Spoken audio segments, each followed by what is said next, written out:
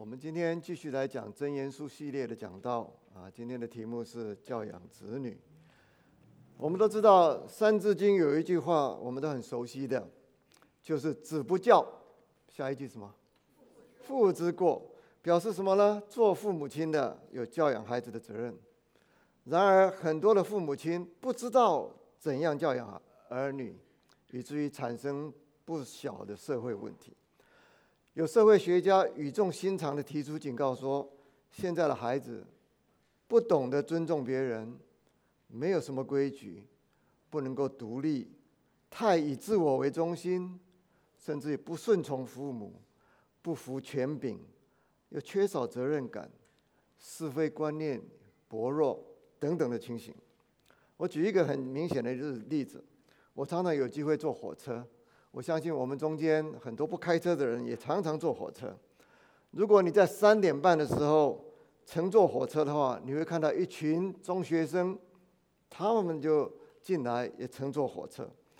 然后他们在车上呢，常常是坐没坐相，脚跨在对面的这个座椅上面，又大声的喧哗，甚至于在车上呢闹来闹去的，完全不顾其他乘客的感受。有没有这个经验？有吧？对。2个月前，我还看到有一个新闻报道，有人呢投诉给这个媒体，抱怨说这个学生呢占了公交车的位置，其他的乘客上了车反而没有位置坐。那么投诉的人呢，他就要求这个公交车这个公司呢要限制学生坐座位。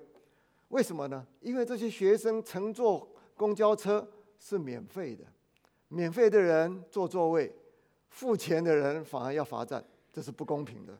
这是新闻报道。现在的孩子为什么会这样子呢？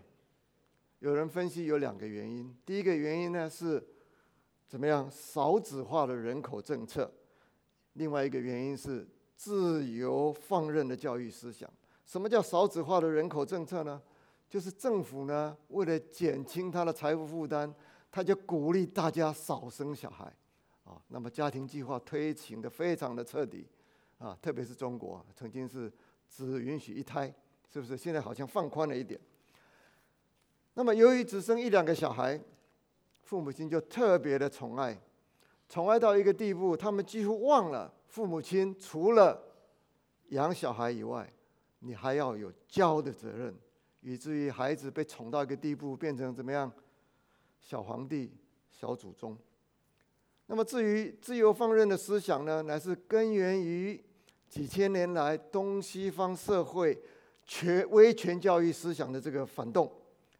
过去的孩子在家庭中、在社会中是没有地位的。我记得我小时候，我爸爸是受日本教育的，他常常跟我们讲说，小孩子只有耳朵没有嘴巴那么后来在18世纪以后，一位启蒙思想的萌芽，个人的意识就抬头，人权就受到尊重，相对的也开始对儿童加以尊重，于是反过来采取自由放任的教育方式，要讲求什么？尊重孩子的自主性，甚至于国家还立法限制父母亲，限制学校的老师体罚孩子。那么在这样一个教育思想之下，孩子自然就变成以自我为中心，不懂得尊重别人，不顺从父母，不服从权柄等等。这是现代大多数文明国家所面对的问题。这个问题大得不得了。为什么呢？因为这些孩子将来都是国家的主人翁，有一天他们都要位居要津来领导国家。我不禁要怀疑，要担心说，将来他们会把国家带到什么样一个地步？别的不说，光是孩子不能够独立，在许多的国家已经造成了社会问题。我们看以前的孩子，10几岁就要帮助家庭的生计，20多岁呢，他就能够成家，而且能够奉养父母。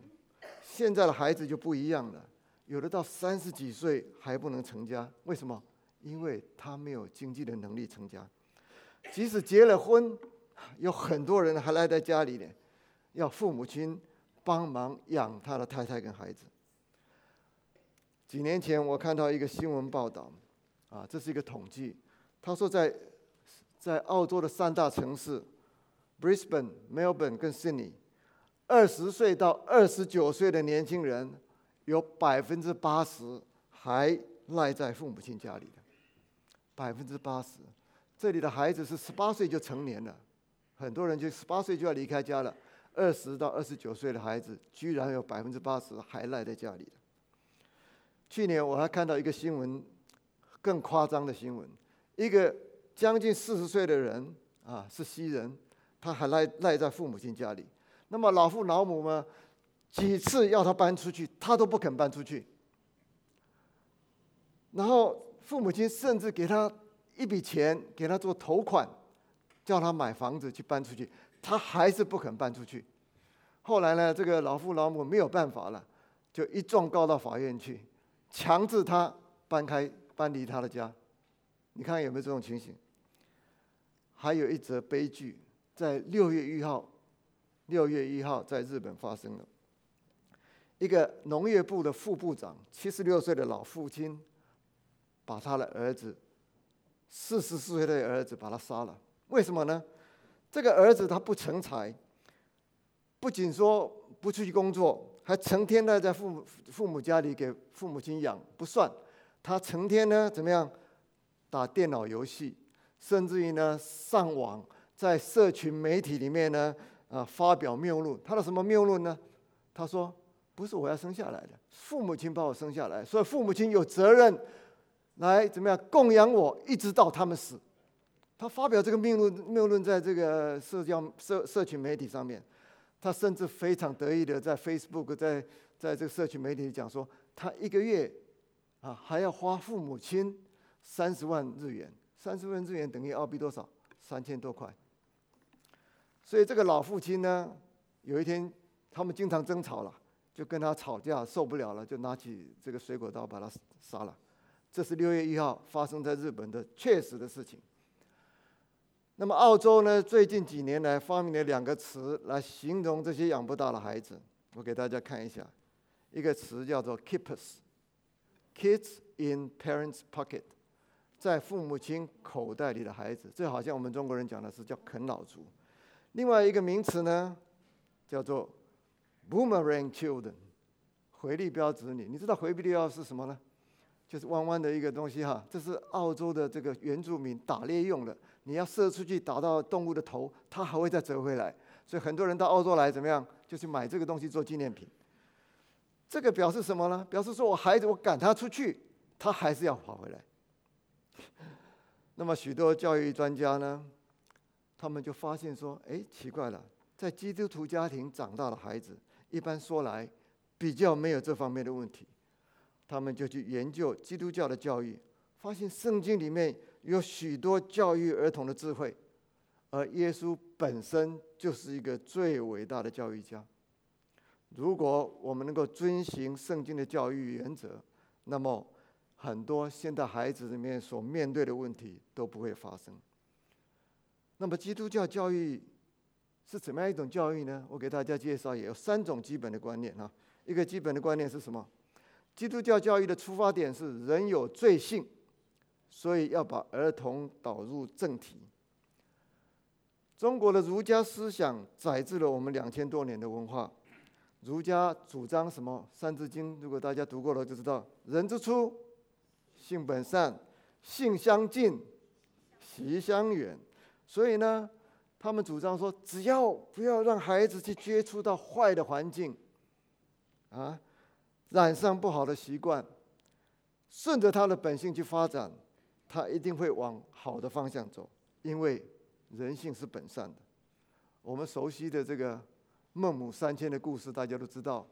这个孟子的母亲呢，她家在哪里呢？她家在一个葬仪社旁边，所以呢，这个孟子跟其他小朋友玩起来以后呢，就会学习这个葬仪社拜拜啦，然后吹箫啦，在玩。妈妈说，这个不行。就把他迁到另外一个家里，迁到另外一个地方，迁到哪一个？迁到市场旁边。迁到市场旁边呢，结果孩子玩起来玩什么呢？跟人家打工做集，说：“哎呀，老板你好啊，买东西啊。”然后在那边称斤减两的，这个孟子的母亲说这样不行，就把他迁到一个学校旁边。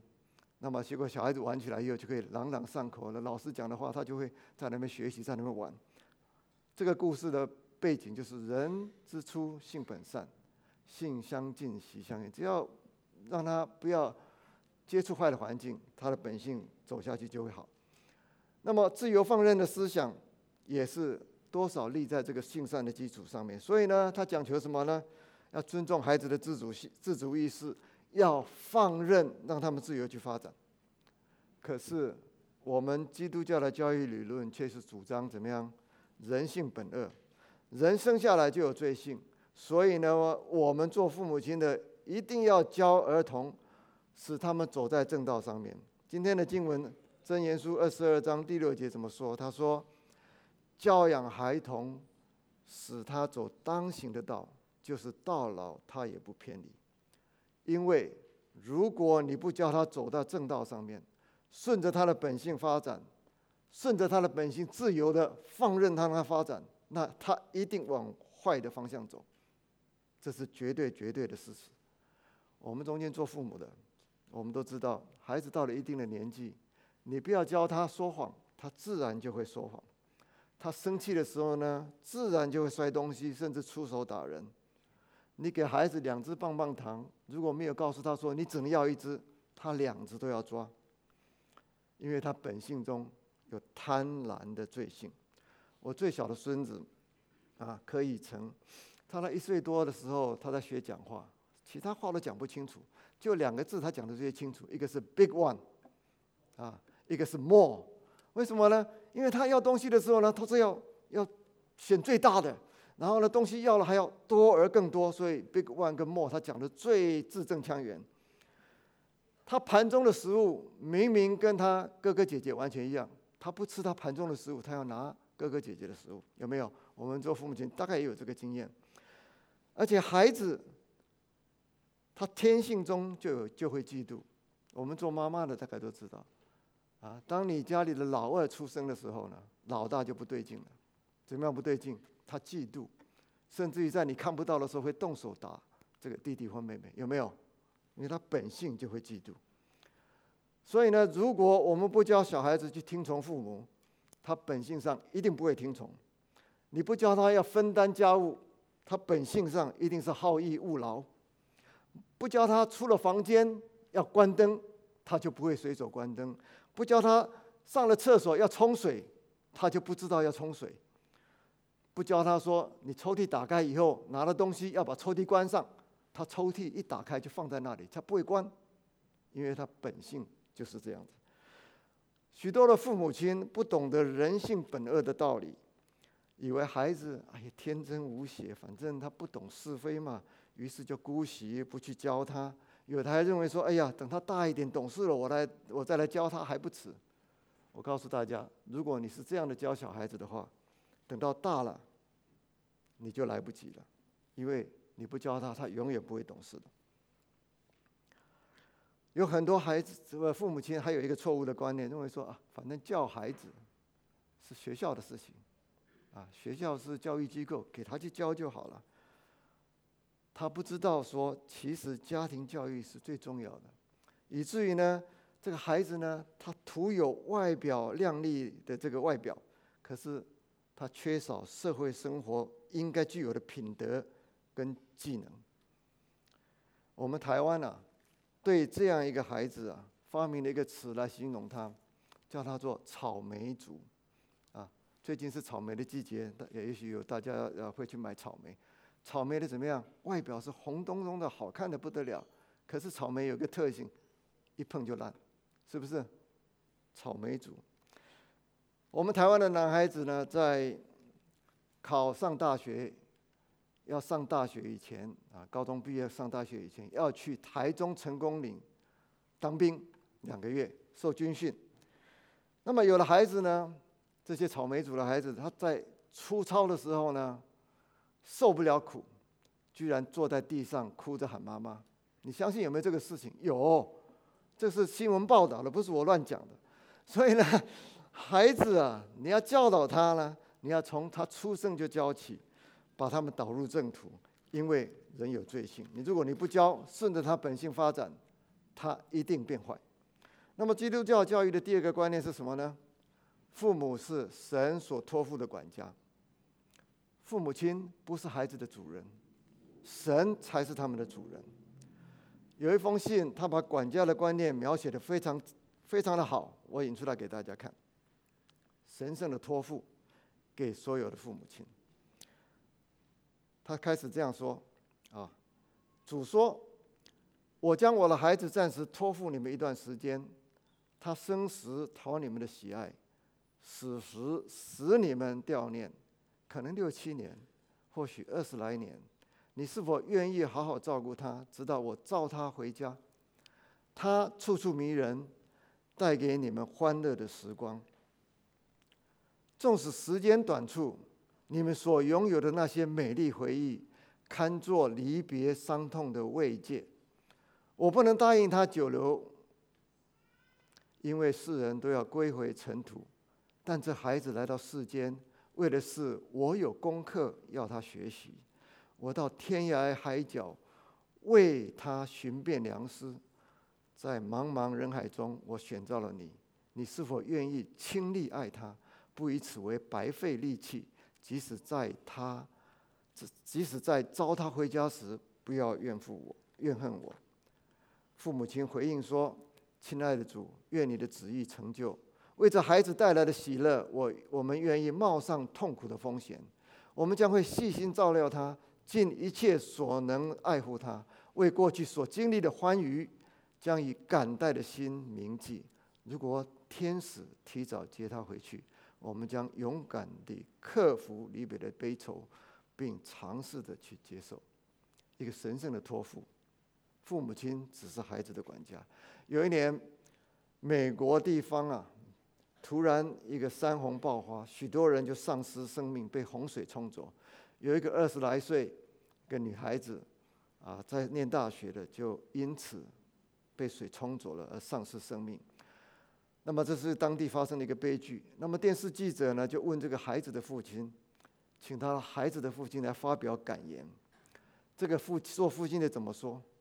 他说：感谢神赐给他这个女儿，让他与这个女儿共同度过了20多年的美好的时光。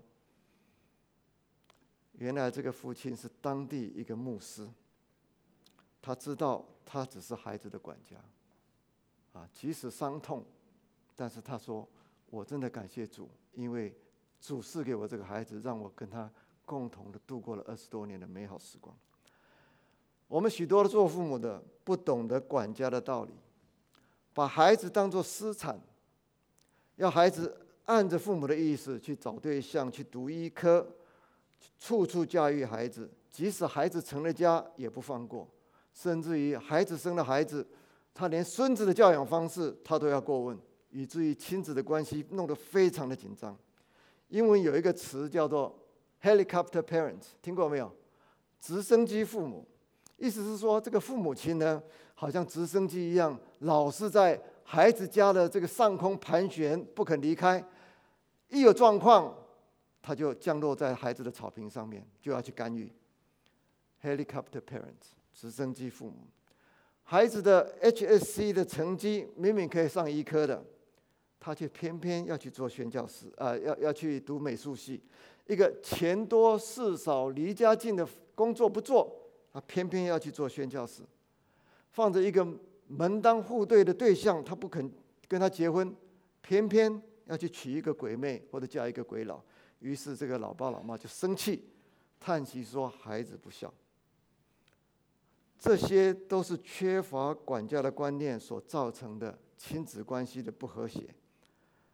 如果你明白你做父母亲的只是孩子的管家，那么孩子的发展如何是他主人的事情，你就不会那么在意。我2个孩子，一个在18岁，一个在16岁的时候，我跟我太太就回台湾去了，因为我工作的关系调回台湾。那他们独自在澳洲生活，他们要读什么科系没有问我，我也不过问，我根本不知道他们读什么科系。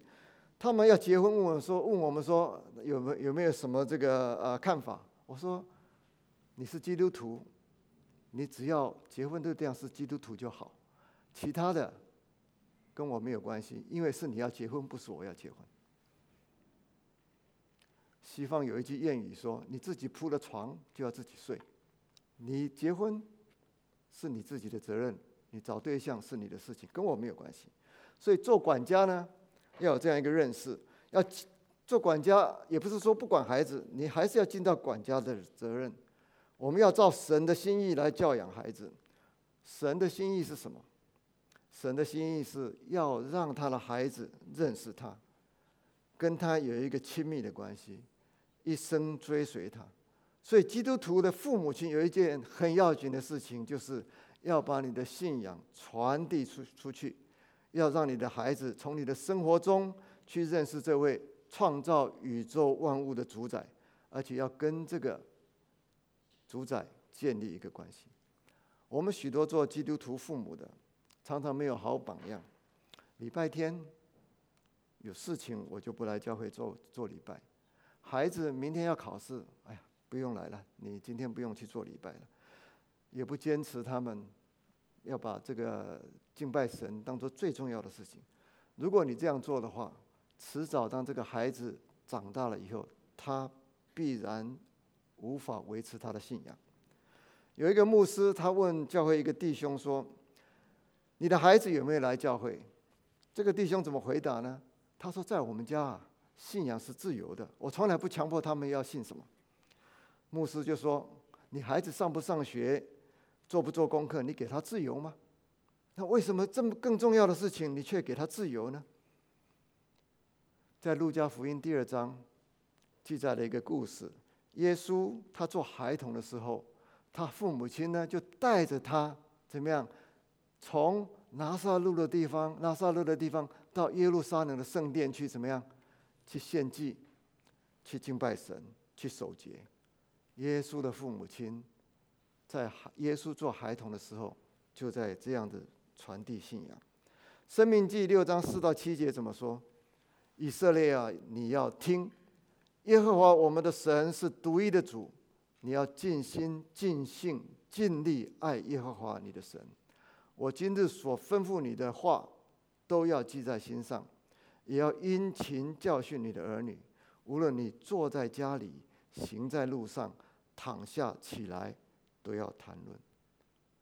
要把主的道传递下去，这是做基督徒父母从神所领受的神圣的托付。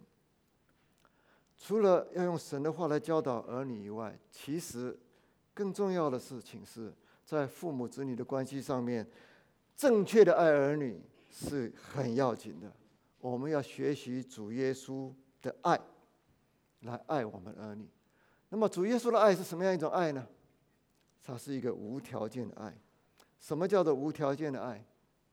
就是我们爱孩子是不带任何条件的，只要你是我的孩子，我就爱你到底。你聪明也好，愚笨也好，你听话也好，不听话也好，甚至于你作奸犯科，你都改变不了我对你的爱。主耶稣的爱就是这样一种爱。我们还在做罪人的时候，他就舍命爱我们到底。我们做父母亲的，千万不要跟孩子说：你不乖，我就不爱你了。有时候我们真是没有见识，会讲出这样的话来。当你讲出这样的话来的时候呢，你就让孩子有一个错误的认识，就是说你的爱是有条件的。你不乖，我就不爱你。如果你这样做的话，你让孩子有这个认识以后，孩子将来对你的爱也是有条件的。当你没有利用价值的时候，我为什么要爱你？还有无条件的爱也是不求回报的爱。我们只当尽其在我，爱我们的孩子。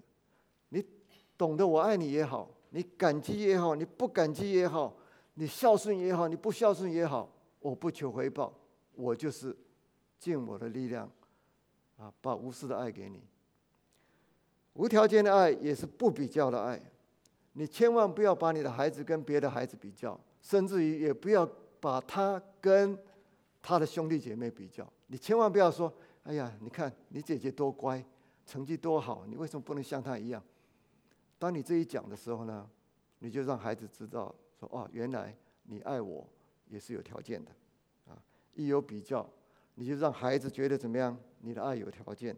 一有比较，常常你讲这个话的时候，让孩子非常的这个伤心跟苦读，这个也是常常造成兄弟姐妹不和的一个原因之一。那么第三个观念，我给大家介绍一下，就是基督教的教育观念是要培养健全的独立的人格。儿童教育的目的是在养成大人，所以我们千万要有一个认识，就是说我不是在养孩子，我是在养成大人。那么大人跟孩子最主要的分别是，大人具有独立跟健全的人格。我们现在谈独立。路加福音第2章记载，耶稣12岁的时候呢，和父母亲就从拿撒勒到耶路撒冷的圣殿去献祭、去守节。那么节期满了以后，他们就回去。可是耶稣的父母亲回去的时候，他以为怎么样？一群人献完祭回去，以为这个耶稣呢就跟着其他的人在路上跟着他们走。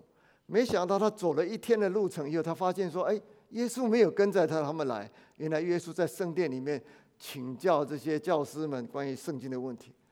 结果父母亲着急了，就走回去找耶稣。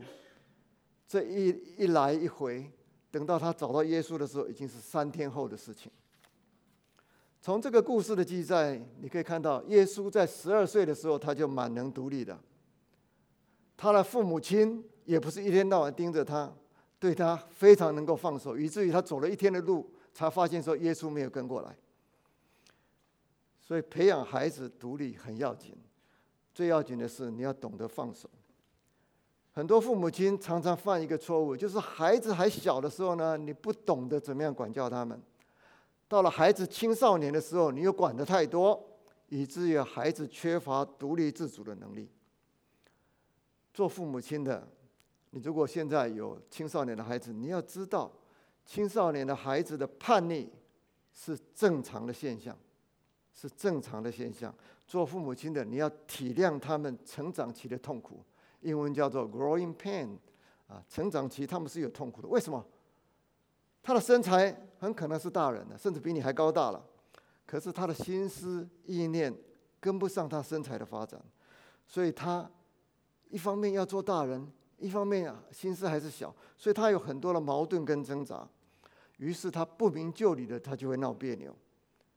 他们终将成为大人，必须要为自己负责，所以呢，他不能够依附在你们父母亲的这个身份地位当中，他必须要自己去找出他们的 identity， 找出他们的身份定位。于是呢，他就怎么样？要有别于父母，常常跟父母亲怎么样唱反调。这是他们寻找自己身份定位的这个必要的方式。我们做父母亲的一定要体贴他们的挣扎跟痛苦，你要有耐心，等着他们自己走出来。你不要一天到晚看他们不顺眼，觉得说一个本来这么乖巧的小孩子，怎么到了这个 teenage 的时候会变成这样子呢？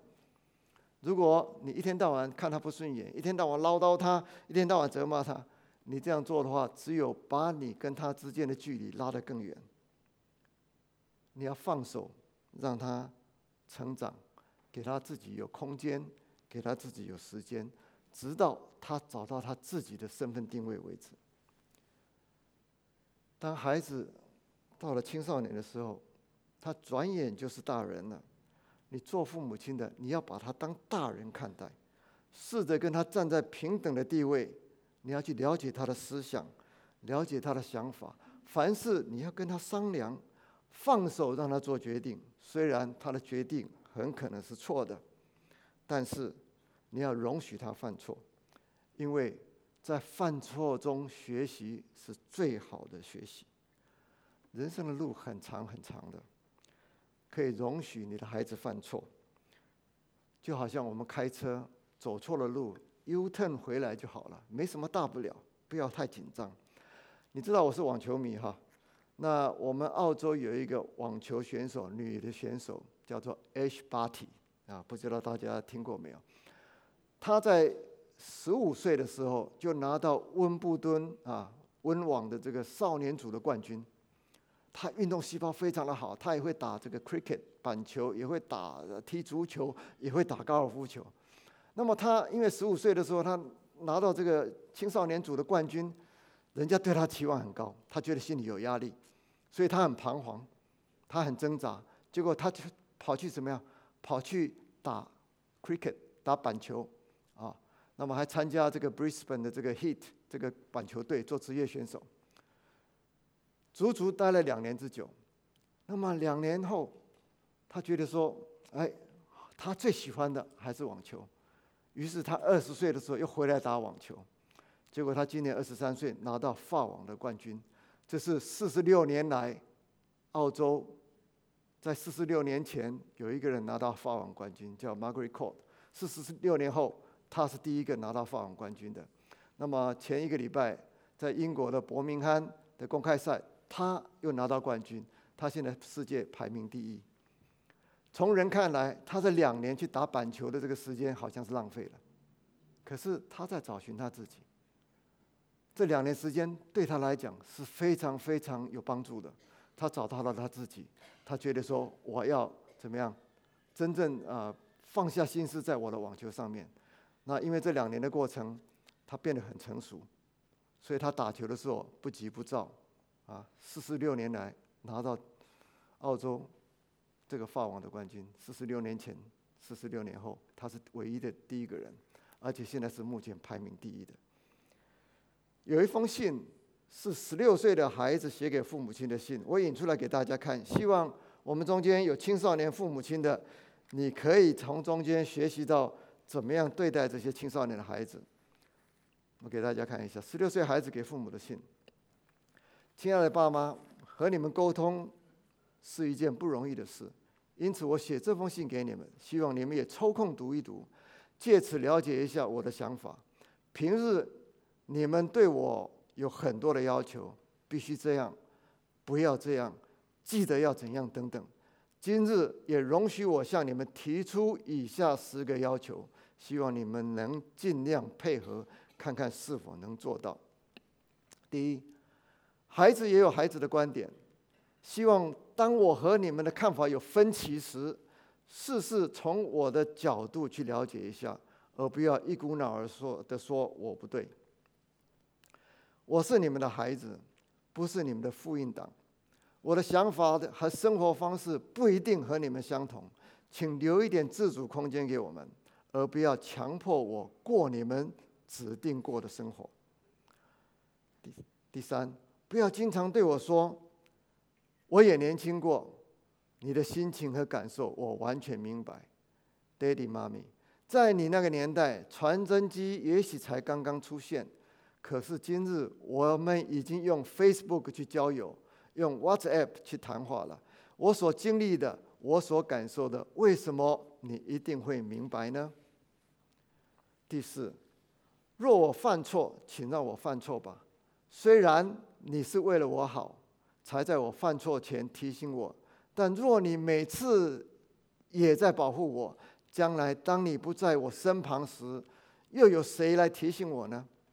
跌倒是学习生活智慧的最快途径，请容许我们偶然冒险吧。第五，每次你们和我开始争论一件事之前，你们心里其实已经有一个决定，让我抒发只是假民主。如果你们根本不打算接受我的意见，又何必费神去讨论呢？正如你们大人谈生意，有商有量才是最好的合作模式。第六，我们孩子偶尔犯错，你们大人也一样。为什么当我们犯错时，就一定要对你们说对不起，而当你们犯错时，就可以装作若无其事呢？大人说对不起并不可耻，犯了错而不认错才是最可耻。第七，当你对我说孩子说出来吧，我不会怪你的，请说了要算数。如果我把秘密告诉了你而得到秋后算账的话，我以后也不会把心事告诉你。第八，请对我们有要求前，先衡量一下我们的能力。我也知道科科取得甲等可以令你们很高兴，但当我已尽了最大的努力，也只可取得科科合格时，可否不要只懂得责备，而试着赞赏一下？第9，不要每次当我们犯错时，就提高声量去责备、责骂。我们已不是 baby， 你们话题的意思我们是完全明白的，只差愿不愿意执行而已。而提高声量绝对不是一个有效的方法，反而会叫我们更加抗拒你们的想法。第10，无论我在你们眼中是多么的不懂事，多么的叛逆，请不要离弃我，因为你们已经是我在这世界上唯一可以依靠的人了。你的孩子敬上，很精彩吧？10个要求，这是一个青少年的孩子对父母亲管教方式的一个回应。这10点要求是不是值得我们做父母亲的稍微省察一下？我们对青少年的心思到底了解了多少？圣经先知书里面有一个西番雅书，他在3章17节的时候这样说：耶和华你的神是施行拯救、大有能力的主，他在你中间必因你欢欣喜乐，默然爱你，且因你喜乐而欢呼。默然爱你是一个懂得放手的爱。什么是默然的爱你？就是做父母亲的，你要躲在暗处，默默的关心你的孩子就好，多为他们祷告，少讲2句话。另外呢，我们在哥罗西书3章21节这样讲：你们做父亲的，不要惹儿女的气，恐怕他们失了志气。什么叫做惹儿女的气呢？英文圣经有翻译作 embitter your child， 就是说你让孩子心里面觉得苦毒的种种的做法，就是惹孩子的气。你要不惹孩子的气呢，要注意，千万不要把一个单纯的事件把它概括化，英文叫 generalization。譬如说他们玩电脑游戏，现在哪个年轻人不玩电脑游戏？你玩到一个地步，他忘了做功课，你就骂他，你就是这样。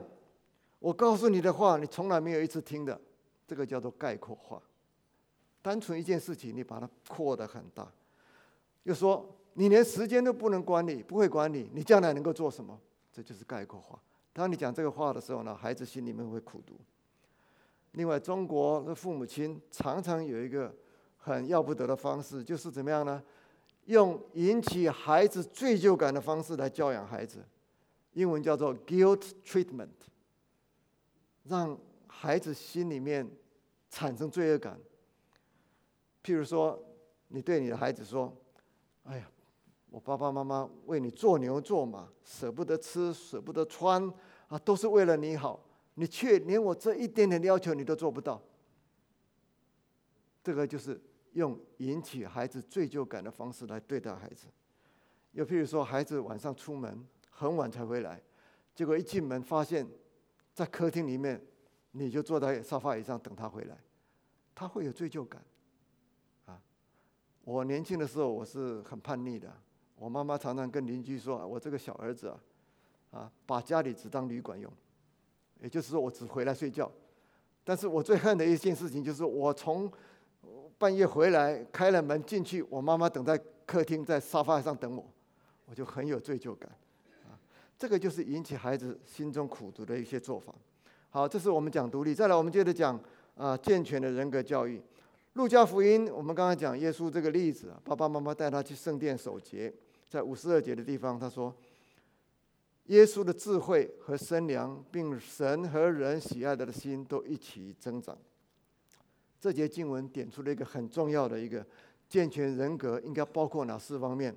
一个是智慧，一个是身量，一个是神喜爱他的心，一个是人喜爱他的心。神喜爱他的心讲的是他的灵性，人喜爱他的心讲的是他的社会性。这个就相当于中国人讲的说要四育并重，德智体群智慧的增长代表是智育，身量的成长是体育。神喜爱他的心呢，是灵性的这个教育，相当于德育。为什么相当于德育呢？因为神是道德的源头。人喜爱他的心是社会教育，也就是我们所谓的群育。你要教导孩子怎么样过群体的生活，知道怎么跟人家相处。很多做中国的父母呢，常常只要怎么样，孩子头好壮壮，听过没有啊？就是说你头脑要好，只注意这个智慧的智育智慧的发展，然后壮壮你注意体育。所以从孩子小的时候就给他怎么样补身体、补功课，然后呢学打球等等，为了让他怎么样有好的表现，考上精英中学 ，HSC 考到好成绩，进到好的科系等等。可是往往忽略了灵性教育跟社会教育，以至于孩子的发展就不平衡，缺少社会教育，以至于他着于处理人际关系，一个工作可能做不了几个月就换 ，IQ 很高，可是 EQ 很差。那么缺少德育呢，他就道德观念模糊，往往受不了试探，就会犯错甚至于造成很大的问题。可是我们基督教的教育是四育并重的教育，是发展健全人格的教育。旧约的箴言书有许多教导都在教导孩子怎么样能够有健全的人格。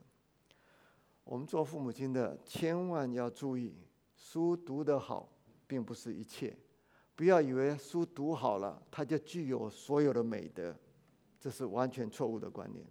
我们要教导孩子尽家庭一员的责任，譬如说你要教他们自己收拾自己的房间，自己整理自己的书包，你要教他们自己这个要帮忙做家事，甚至于自己 pack 自己的午餐要教他们顺从父母，要教他们尊重别人，要教他们注意人跟人之间相处的礼貌。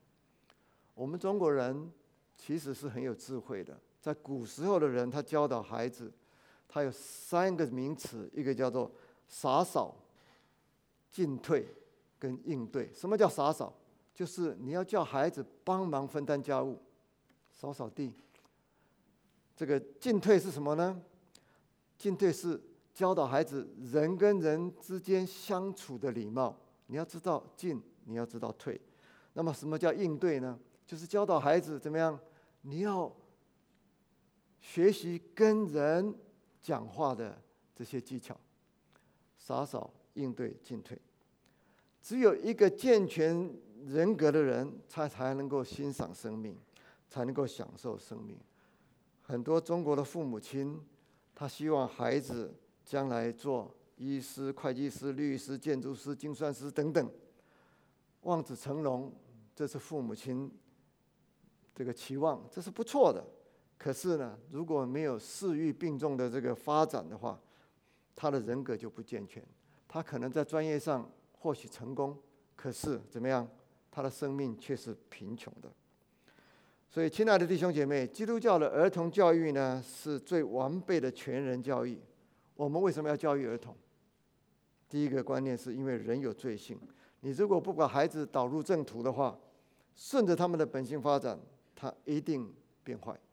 那么我们还提出第二个观念，就是管家的观念。养育孩子是神圣的托付，我们要照神的心意去养育他，使他们认识神，跟神建立一个好的关系，也要认识自己管家的身份保守你自己的分寸，不要把孩子当作私产，以免造成亲子关系的紧张。另外一个观念就是，你要教育孩子，要让他有独立自主跟健全的人格。你要他独立，你要懂得漠然的爱，你要懂得适度的放手。要让他们有健全的人格的话，你要德智体群四育并重，平衡发展，这样他们长大成人之后，才懂得欣赏生命，才懂得享受生命。我们一起来祷告。父神上帝，在箴言书里面，你告诉我们，当趁有指望管教我们的孩子，我们的心不可任他死亡。你也启示我们，教养孩子是我们做父母亲的责任。基督教的教育乃是全人的教育，求你赐给我们中间做父母的都有从你来的智慧，知道如何教育孩子，特别在属灵的教育跟社会教育方面。也求你保守我们的儿女，使他们都能够认识你，一生行在你的道中，使你得到荣耀。